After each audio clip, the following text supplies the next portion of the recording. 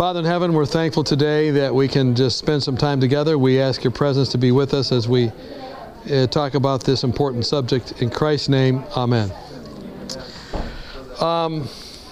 We live in a society where the devil is like a roaring lion. He's seeking whom he may devour. And one of the areas that he really works through is moral impurity, pornography.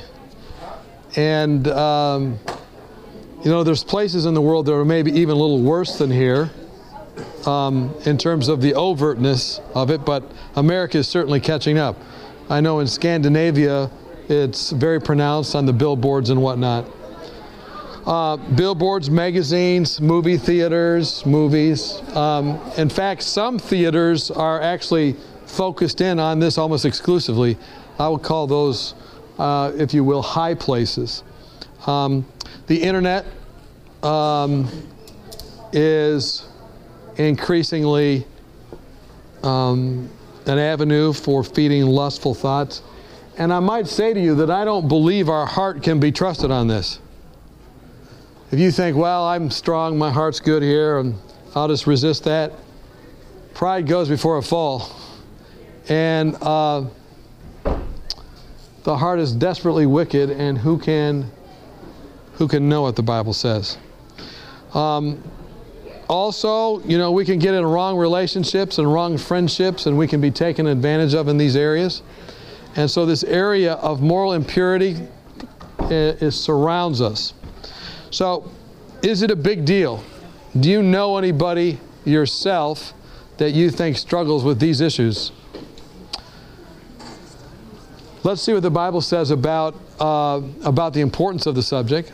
Proverbs 5 and Proverbs 7 and 1 Thessalonians 4 we'll look at. Proverbs chapter 5, verse 8 through 14. And notice what it says in Proverbs 5, verse 8 through 14. Remove your way far from her, and do not go near the door of her house, lest you give your honor to others and your years to the cruel one, and lest aliens be filled with your wealth, and your labors go to the house of a foreigner, and you mourn at last when your flesh and your body are consumed. Now, how many think that sounds kind of dangerous? In other words, this whole chapter was about going near someone who was a prostitute, someone who was availing themselves for the fulfillment of lustful thoughts and intentions. And it talks about giving your honor away in that situation and letting aliens be fulfilled with your wealth, and that your body would be consumed. Now, how many of you think that in society today we've had any recent examples of someone losing wealth and having all of these situations come to pass that are right here in the Proverbs? Let me jog your memory. Where the catastrophic fall of a celebrity demonstrates losing massive amounts of wealth and having multitudinous problems. Yes or no? Continuing on with that passage. And they say, how I have hated instruction, my heart despised correction. I have not obeyed the voice of my teachers, nor inclined my ear to those who instructed me. This particular celebrity, I guess, grew up in a home where there was a similar problem. And from being a young man, he had heard about the problem and to avoid it. And yet, he didn't listen. And it says, I was on the verge of total ruin in the midst of the assembly and congregation.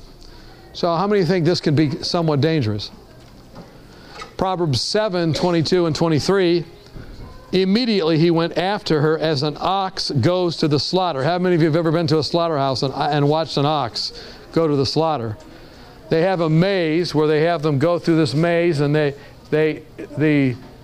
they're humane at all, they don't want all those catecholamines to be released when they kill the animal, so they try and make it so that it will be an easy transition. It gets darker and darker in that maze, and then it comes in, and the final blow is almost not even known. I don't know what they did in Bible times, but it seems similar, because a fool in the correction of stocks, till an arrow struck his liver, as the bird hastens to the snare, he did not know it would cost him his life. So, dangerous, a dangerous situation. 1 Thessalonians 4 through 7. Each of you should know how to possess his own vessel, that's his body.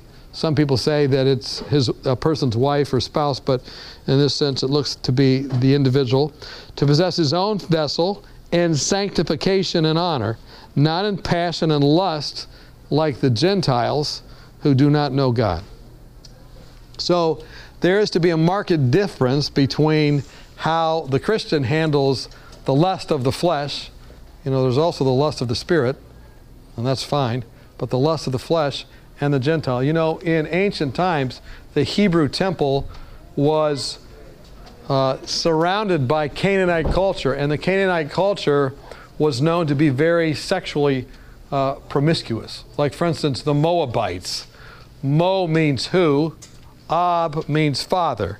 Who is my father? And the reason for this was because they had these high places, they had these fertility rites, and they actually brought this together into the worship of God. So when you went to church, you would pick up someone who was not your spouse, and they would go through all the activities, and then they would end the evening with a very close relationship with each other. That was usually reserved for just married couples. And as a result, worship became sin.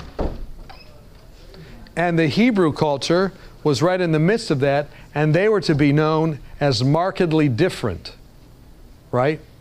In other words, they were supposed to have their vessels possessed in sanctification. And why is this? You don't want people to take advantage of, defraud his brother in this manner, because the Lord is the avenger of all such. Now, why does it say no one should take advantage of and defraud his brother in this area of lust? Because, you know, if you're a young man and you are involved with a young lady that's not going to be your wife, it's going to be someone's wife probably. And you're defrauding your brother, right? And in the same way for ladies with men. And it says the Lord is the avenger of such. For God did not call us to uncleanliness, but to what? But to holiness. So, is it a big deal? Just to review, it is. You'll get sick, Proverbs told us. You might get killed, and the Lord will avenge. How many think that's a fairly significant deterrent? Should be, right? Well, what is the promise, though, for people that are victorious? Remember, it says, possess your vessel in sanctification and holiness. Pursue peace with all people and holiness, without which no one will see God. But if you are holy, like I said there in the introduction of the seminar, if you're pure in heart, blessed are the pure in heart, or in other words, the holy, for they shall what? See God. See God. Now, how many of you want to see God? Now, you say, well, wait a minute, why are you covering this for a glow rally? There are numerous statements that are like this. If you are not connected with God, if you're not abiding in Him, you really can't make your influence felt in a skeptical world. You really can't glow unless you are in relationship with the Lord in the way you need to be. And you don't have that same vibrancy. Well, I think that's one of the reasons. Now, there are three main battlefields that we fight with when it comes to lust of the flesh. The mind. Satan will say, go ahead and look or linger or do whatever. The Spirit will say, don't look. And then the actions. Once you begin to think about it in the mind, then the actions come. And when you start to act on the lust of the flesh, the Bible calls that giving place to the devil. And to give place, the Greek word in that text is topos, topography. It's giving up land, giving up territory to the devil. And this then allows the devil to inhabit you in a sense. The text that says rebellion is as a sin of witchcraft, and many times there's all kinds of demonic things that can happen. So the mind, the actions, the habits, and then continued actions then lead to what? To bondage. To bondage. So these three main battlefields: the mind, the actions, the habits. So how do we conquer this giant of lust, the lust of the flesh? Number one, begin a war, and I think this is so important. Begin a war that has already been won and needs to be claimed. Let me just say to you that I believe that the war over lust in your life has already been won. Amen. It's already been won. And it's not been won by you, perhaps, but it has been won by Jesus Christ. Amen. But thanks be to God who gives us the victory through the Lord Jesus Christ. How many say thank the Lord for that? Amen. In other words, if you come in here defeated, remember that you're already a victor in Christ. Amen. The problem you must be having or might be having is that you're not in Christ. Amen? Amen?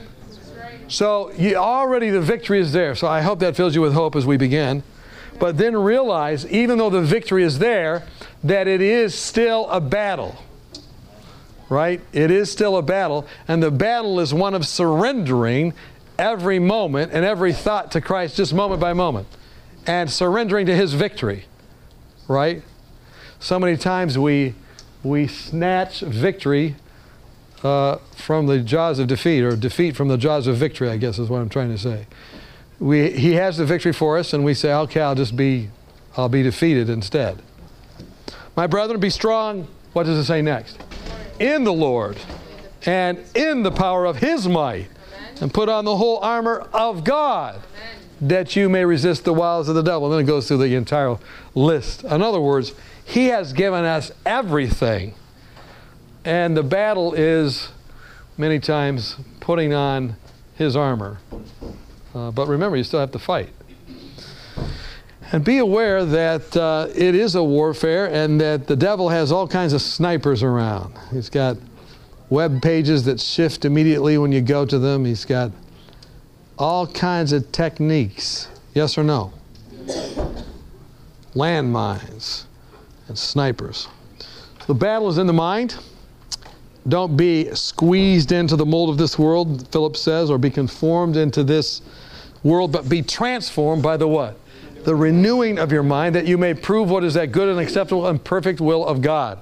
So there's this idea, we have to focus on having God change our mind. Now, one way to begin to change the mind is through fasting and confession. What do I mean?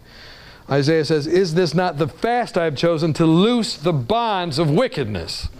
So there's something between fasting and victory.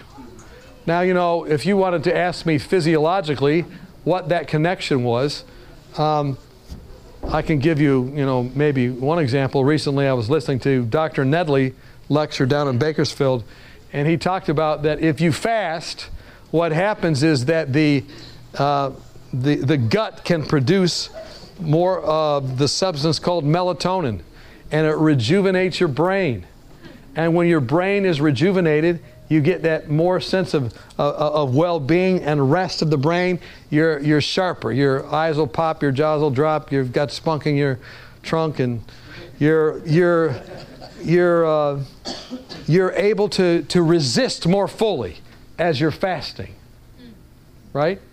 Have you ever wanted to be mentally clear the next day and you said, I'm not going to eat the night before because that big cheese pizza you ate will increase your blood sugar for 4 to 6 hours after you eat it, and you won't get rest because your melatonin production will be cut down by almost in half or more, and the next morning you wake up, you feel like a cheesehead.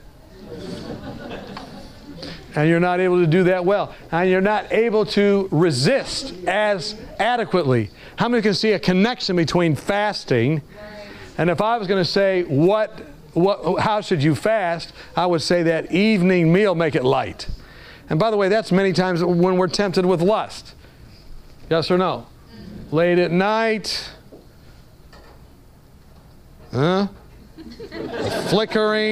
A flickering screen that's hypnotizing in front of you. You're a cheesehead at that time, and then you have that temptation that just seems to be overmastering. But the Bible says the curse did not come causeless. In other words, there's always a cause for that curse that comes, right? Discover the curse and reverse the curse. Amen? Number 4, commit to have Christ wash your brain. For the weapons of our warfare, 2 Corinthians 10, 4 and 5, are what? Not carnal. In other words, of the flesh. Don't try and fight flesh with flesh. It's just like, not going to work. Not carnal, but mighty in God. In other words, in the Spirit. For the pulling down of strongholds, the casting down of imaginations or arguments, and every high thing that exalts itself against the knowledge of God, bringing every thought into captivity to the obedience of Christ. How many think this is a wonderful thing? And how does He do that? How does He come in and knock down strongholds? You know what a stronghold is? That's a hold that's even stronger than a hold. It's a stronghold. It's something that, I know that makes it real clear. It's something that really, really has a grip.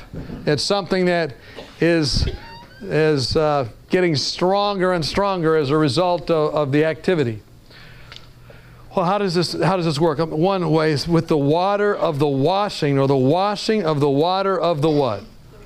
Of the Word. So you have that hydraulic system that's going to wash that all away. Now notice what happens. Casting down strongholds, that's not enough to cast them down. They have to be replaced with strongholds. Watch this text. Replace the devil's strongholds with God's strongholds. Look at this text. I will love you, O Lord, my strength. Who's your strength? Lord. The Lord is my rock and my fortress, my deliverer, my God, my strength, in whom I trust, my shield and the horn of my salvation, my... What? Strongholds. Strongholds. So you see, you replace the devil's strongholds with whose? Well, a powerful concept, isn't it? It is. Make a covenant with your eyes. Job said, I have made a covenant with my eyes. Why then should I look upon a young woman? Now, you know, God wants to make a covenant with our eyes. He wants to make a covenant with every part of our body. Yes or no? When Abram became Abraham, right, and Sarai became Sarah, Abraham, what did they do to symbolize that covenant chains? Circumcision. That was another body part. If you need to explain that to me, see me afterwards. But it was circumcision of the eyes. Circumcision of every part of the body. Amen? Amen. So, made a covenant with my eyes. Why then should I look upon a young woman? Remember Samson, he didn't really make a covenant, and it didn't go so well for his eyes. And he had a hard time seeing God. He was blind. So make a contract. God, my eyes are yours. I want them to see what you want them to see, when you want them to see, and how you want them to see it. You know, the Bible talks about having eyes full of adultery. And we don't want to have that. We want to have eyes full of circumspect worship. Amen. So how do we control our eyes? Well, I think you got to be ready and on alert, recognizing the devil is attempting to give you double vision and mess up your eyesight. It says he goes around like a roaring lion, and when something roars, what do? You look at what's roaring. Yes or no? You know how lions catch you? The males roar, and the females come out and eat you up. And there's a lot of lessons to be learned about that, young men.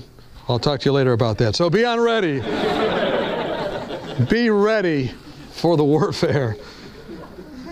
And, quote Scripture. Give the thoughts to God. Give the thoughts to God. Pick a word and say it when the temptation comes. Peter loved this word. Help!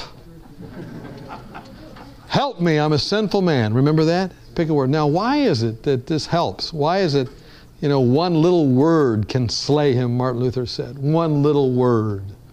You see, if you start focusing on a word of God, your brain can't really focus on more things than one thing at a time. You know, some people say, oh, yes, I can multitask. You know, they've done studies on people that talk on their cell phone while driving. You know, they're worse than drunk drivers. And they've done studies on people that have instant messaging on at work, and they have all their emails coming. And the brain is a sequential thought organism. So in other words, you can think, and then if something else happens, you have to start over and think again, and it starts over and over again. And so now what they're saying is the online organization is the ineffective organization, because there's so many interruptions. But this illustrates another point. If you want to interrupt what the devil is trying to get you to do, you got to do something radical like, help! This is why a horn works. Ah! People go, wait a minute. And it averts an accident, yes or no? Except for my horn, it's kind of anemic. You know, people don't even look. My wife, when we were dating, she had this car that had a malfunctioning horn. It always would honk incessantly when she turned left. So whenever she turned left and this thing was going, ah, ah, ah, ah. I told her she needed to get the right idea. Anyway, so because it was always left. So this is, I think, a very good technique, because I remember I was doing stop smoking classes once. You know, everybody eventually stopped smoking. But anyway, these people wanted to stop. And I was doing this class with them, and this older stop smoking teacher showed me a trick. She said, give them all a big, thick rubber band. And whenever they have the temptation to smoke, just take that rubber band and snap it. Bang! And they snap it, and then they have a whole bunch of things they're supposed to do right after, because the brain goes, ah! And then they get their celery stick. And then they get in the shower, and they're rubbing, and you can't smoke so well in the shower. And then they're doing all this stuff, right? And by the time they're done, the urge is gone. So how many think there's something to that? And if you have those ready-made things in the brain, those texts, those things stored away, it can help. Now, let me show you this. I was reading a book on the brain recently to try and get smart. And as I was reading this book by Jeffrey Schwartz, it talked about how in our heads there is a readiness potential, right? And this readiness potential is unconscious. Like, for instance, I'm getting closer to him and he's ready to jump. He doesn't even know he's all ready. He's got a readiness potential there. It's unconscious. In fact, it's like 350 milliseconds before you know what you're going to do, but your body's already thinking about it many times. Because you've got these habit patterns and everything worked out, and you're just... Have you ever met somebody that's jumpy? Boom! You know? So this unconscious readiness potential is there. It's ready to act at any time. But then you become consciously aware of it, and you only have like 150, 200 milliseconds left. Right?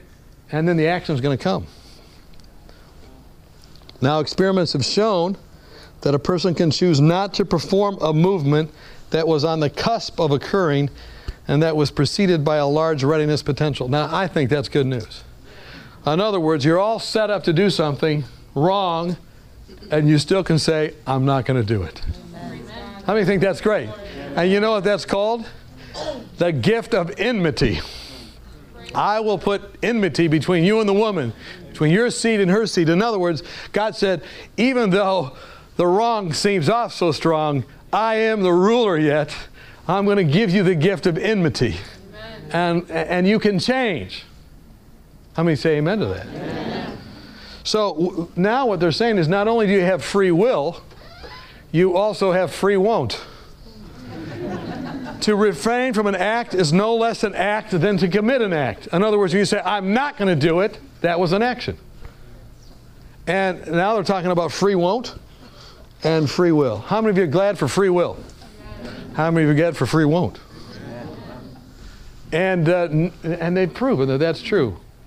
Now, I could tell you so many stories about this, but I won't. Let's go to the next one. How do we control our eyes? Another idea is to have a prayer target. Praying always with prayer and supplication in the Spirit, being watchful to this end with all perseverance and supplication for all the what? So watchfulness and perseverance is connected with supplication for who? For the saints. You're going, giving your glow tracts out, and you realize that people are walking throughout the valleys of lustful land, America, and you say, wait a minute, I'm being tempted. I'm going to pray for someone else right now. I'm going to pray for this person or that person. So you punish the devil by praying for someone else when he tempts you. Oh, you tempted me? Good. I'm praying A to Z about this temptation for everybody else. Amen. Pick a prayer target. Amen? If you don't have one, just I'll give you a name. Don Mackintosh. Seriously, need your prayers. I need the prayers of those I love, the song goes. Yes or no? Yes. My life's been saved by prayer. Praise the Lord. Without my mother's prayer, I'd be dead today. Without the prayer of another atheist in a hospital bed for me when she was dying, I'd be dead today. Prayer targets. My mother had me in her sights for years, and the Lord used her. Prayer targets. 1 Corinthians 1:11. Look it up later. Helping. Your prayers helping. Paul said, all Asia hated me. I had the sentence of death in myself, but they prayed for me. Now here's another one. The Thanksgiving defense. I love this one. Just recently began to see it in Scripture. But fornication, what are we talking about here? Lust, fornication, and uncleanness and covetousness. Covetousness is always connected to fornication, right? Because you're going, I'd like to have that. Right? Fornication, cleanliness, let it not even be named among you as fitting for saints. Neither filthiness, nor foolish talking, nor coarse jesting, which are not fitting, but rather, what? Giving thanks. So you see that whole list and any other thing you want to put on the list? If you're struggling with any of those areas, whenever the temptation comes, what do you start to do? Thank you, God, for something. Praise Him for something. Now, let me ask you a couple questions. When was it that God thanked His Father for the loaves and the fishes? Before He gave them out or after? When was it that Jesus thanked His Father for the resurrection of Lazarus from the dead? When was it that Jesus thanked His Father that He would drink the cup new in the New Jerusalem, before or after the Last Supper? Before and in the Advent movement when it started. What was the word at the beginning of the Advent movement? The sounding of the seventh trumpet. Lord, we give you thanks because you've taken your great power and you've reigned, and the time of the dead that they should be just. The thanksgiving, I noticed, always preceded the victory. Amen. Now, how many of you want to try that on for size and begin thanking the Lord? Thanks be to God who giveth us the victory through our Lord Jesus Christ. I think this defense of gratitude is underutilized. Now here's another one. Ask the women God has placed in your life to protect you. Notice it says the women that God has placed in your life. The devil can place women in your life too, men. Right? And vice versa. So, in Genesis 6 it says they took women they chose. And then the whole thing falls apart. But ask the women God is placing us to protect you.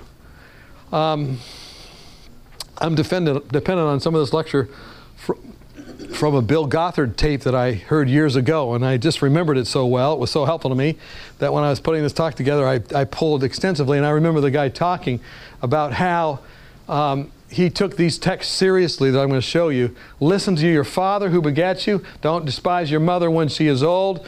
My son, give me your heart, and let your eyes observe my ways. For a harlot's a deep pit, a seductress is a narrow well, and she lies in wait for a victim and increases unfaithfulness among men. And he says, look, this text is teaching that you need to listen to the godly women in your life. So when the women would be walking down through the mall with him, his wife and his daughters, he'd say, I'm struggling with this lustful thought. You got to help me out. And they'd be watching for people that would maybe trigger thoughts of lust. And they say, Dad, don't look to the left. Don't look to the left. Dad, don't look to the right. Dad, just close your eyes. We're in the midst of them. Just don't even look around anywhere. Now, you know, that sounds kind of funny, but I think that's almost refreshing to me that someone could be that transparent in their family. You know, it really is. And it also tells me something else. You know, some people, it matters how you dress. Glow, folks. If you want to go out and glow, make sure you're glowing for the right reason.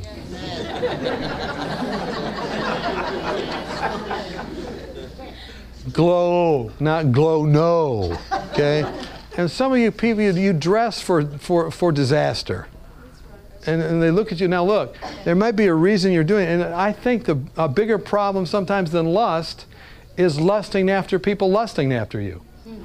Some people dress in a way that they want people to actually think about that. And maybe because they have feelings of self-worth that are so low that they think, I got to reduce it down to just the bare basic base instincts or no one would pay attention to me. Or maybe they were abused when they were young. But sometimes we dress in a way, both men and women, that invites problems, yes or no? And you know, I got to tell you that listen to the women in your life, men, but also listen to the men in your life, women. Because, I mean, look, sometimes you can just look at, you know, I say to my wife, I say, honey, that's a dress. That's a nice dress, but there's just not enough of it. Or whatever. And I don't say that often because my wife doesn't have the problem. You know, and my wife too, I tell her, look, if you tell me, you know, Don, you're looking too good for consumption, you know, or whatever it is. Yes or no? How many think this is practical? And when you're out there in your glow teams, I mean, come on. Now, men, I don't think you should maybe take this on, but I'm just telling you that it is helpful in the family. Number 9, the Holy Spirit's most effective weapon in this area of lust is, Thy word have I hid in my heart, that I might not sin against God. And you know, there's many powerful texts we could go through, but I like this one. Set your mind on things above, not on earth, for you died and your life was hidden with Christ in God. Setting your mind on things above. How many think that's a powerful concept? And if you read down Collisions, I call it collisions instead of Colossians, because Colossians is for the collisions in life. And as you're reading down through that epistle, it's like an e-missile. It goes to right exactly where you are. And here's the thing, it starts out by says, set your mind on things above. And then it goes through all the relationship between husband and wife and everything else. And it basically is saying in chapter 3 that the success in your relationships is because of your rootedness and looking to Jesus above. Amen. And I got to tell you, if you really want to glow, that's the secret. That's not getting all those tracts that they're going to sell to you at the end of the conference. Although you should get those too. Amen? Are you with me? It's setting your mind on things above. Here's another text that's useful. Flee fornication. Don't sit there and try and talk about it. Just kind of, okay, well, this doesn't look good. No, run. Get out of there. This whole text was built around when there was a fire in a house. And you didn't just sit around. You got out of there.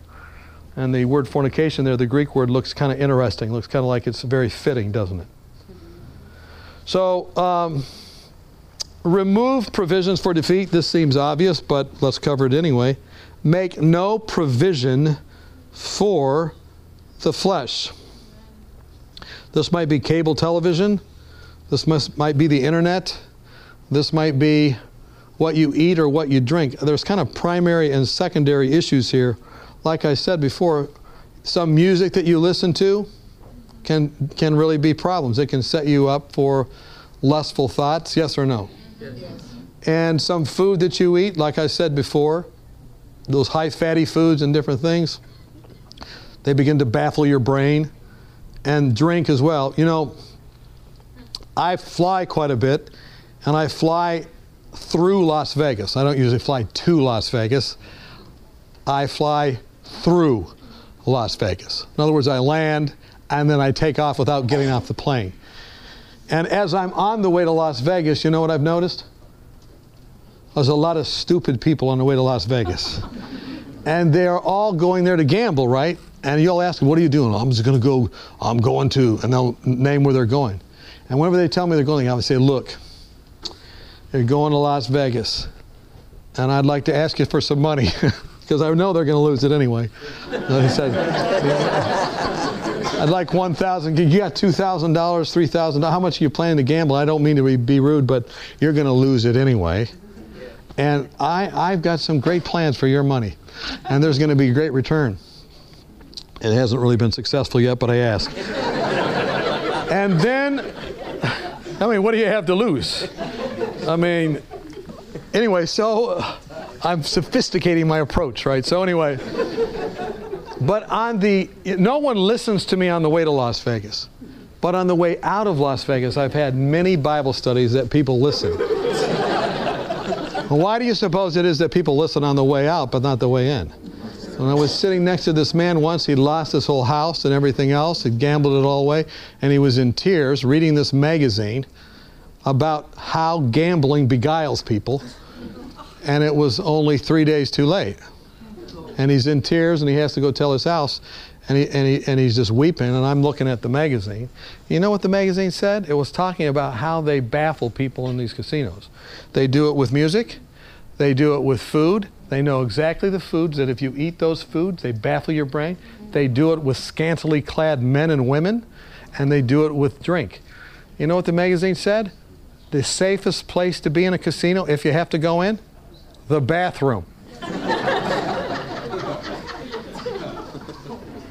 But what it taught me was all of those things are provisions for the flesh. And just like in a casino, they're trying to steal money from you. The devil's trying to steal your life. And be wise in what is good and simple concerning evil. Even reading the salacious details about tigers in the woods and whatever else you're looking at. Just be wise in what is good and simple concerning evil. Set no evil thing before the eyes. So, I mean, do I need to break that down? That seems pretty relevant, doesn't it? Set no evil thing. Now, why is that? You know, there's mirror neurons. Scientific American magazine talks about this. When you see something, you begin to mirror it, no matter what it is. No matter what it is. You look at it and you say, I'm not that type of person, but you begin, by beholding, you become changed. And they looked at this. They had these little, whatever this is, baboon, and they were watching that baboon, had all these electrodes hooked up to him and seeing what happened when he did this action or that. And then they left, and the guy just ate a peanut. Or he saw him eat a peanut, the baboon did, and the part of his brain that would have lit up if he ate the peanut began to fire. Even though he wasn't eating the peanut, his brain began to fire as he was eating the peanut because he saw the peanut being eaten. So mirror neurons fire not only as we perform a certain action, but also when we watch someone else perform the action. If you look to a woman or lust for that woman, you've committed adultery in your heart, the Bible says. Mirror neurons don't just fire when an animal is watching someone else. They also fire if the monkey hears the sound. Or when they read about it. Even when they read about it. This is why romance novels and all those different kind of things are just as bad. Right? Now here's a picture. You can't see it maybe. Now here's the section that lights up in the red if you did the action. Here's the section that if you just saw it. It's the same section, not quite as much, but it's the same section of the brain is lighting up. So this is what I mean. Make no provision for the flesh by what you see or those different things. Realize that winning a war means fighting many battles. I think the devil tries to get you to just give up. How many think that's true? He tries to get you to give up if you have a fail. But keep on keeping on. There's some... Number 12, live in the presence of God. I like the story of Joseph. Remember when Potiphar's wife tried to tempt him and he said, there's no one greater in this house than I. He's not kept back anything from me except for you because you're his wife. How then can I do this great wickedness and sin against Potiphar? Is that what it says? No, sin against God. So he lived as though he was in the what? The presence of God. Another practical tip. Use temptations as springboards for spiritual insights and reaffirmations. So in other words, when you're being tempted, you begin to punish the devil for the temptation. Reminds me that I'm forgiven, right? Thank the Lord that I've been forgiven. Thank the Lord for the blood of Jesus that gives me pardon, but also power. Thank the Lord for His victory, and reminds me that I want to rededicate my life. Every time you're tempted, use it as a opportunity to rehearse all the wonderful things that God has done and is doing.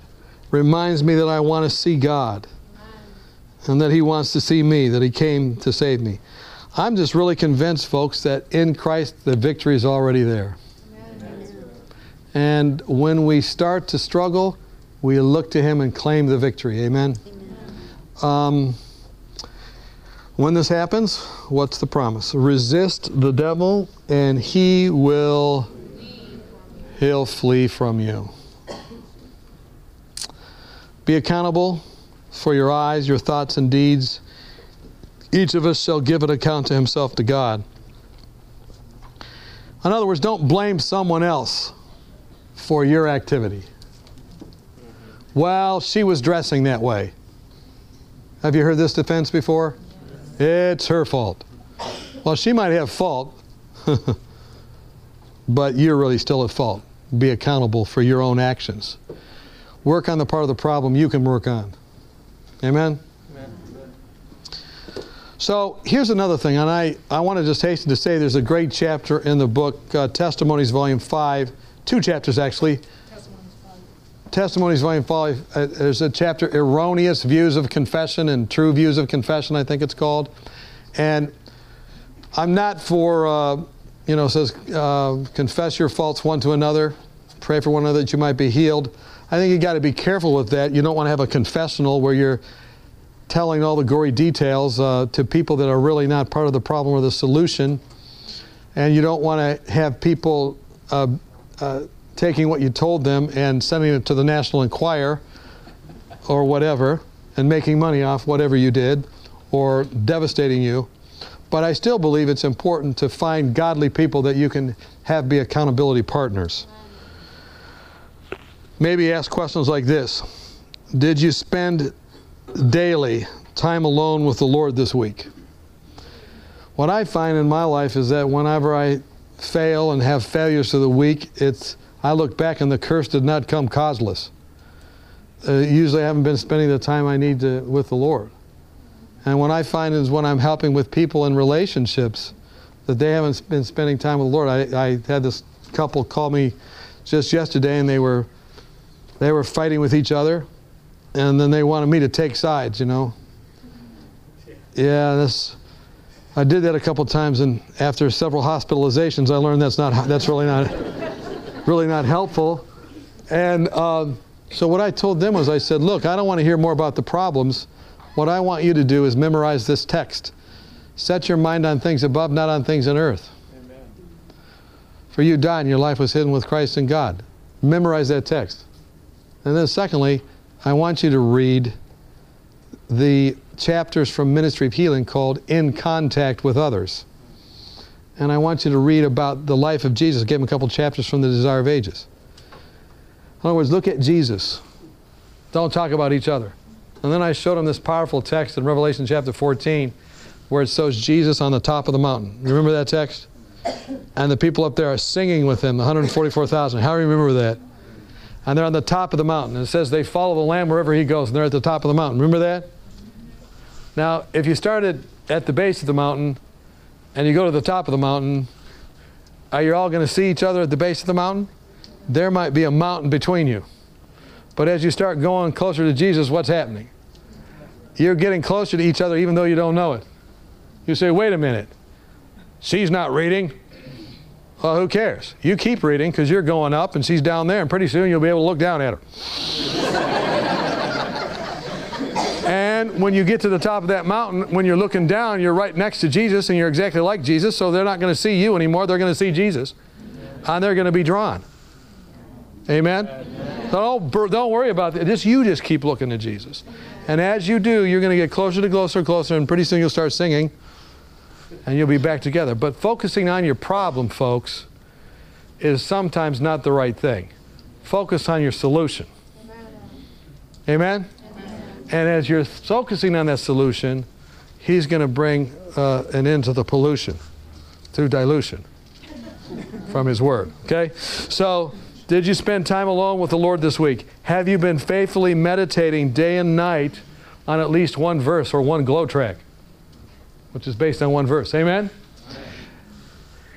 I'm telling you what, there's power in just one text. My little daughter memorized a text a couple years ago called, this was a text, "Do not rebel against the Lord." That was her memory verse. She followed me around the house everywhere I went. And I go to my wife and I said something I shouldn't have said to my wife. My little 2-year-old daughter goes, "Do not rebel against the Lord." And then I'm walking over next to the refrigerator. I look in the refrigerator and there's something in there, it's tempting me. And she comes, "Do not rebel against the Lord." Anyway, meditate. And she was meditating on that verse. She didn't even know when she was saying it. She just said it at the right times, and how convicting it was.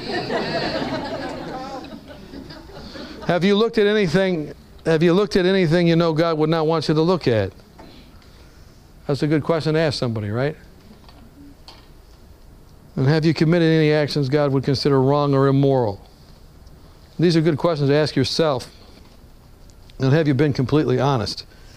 These were questions were taken from a men's group that was trying to help each other be accountable. How many think those are good questions? Now, some of these things, maybe you're thinking, I'd like to have some of these quotes and different things myself for my own library. You can go to my website, amazingfacts.org, and I'll post them under Mackintosh notes so you can get some of these texts. So let's review. Begin a war that you expect to win because the victory's in Christ.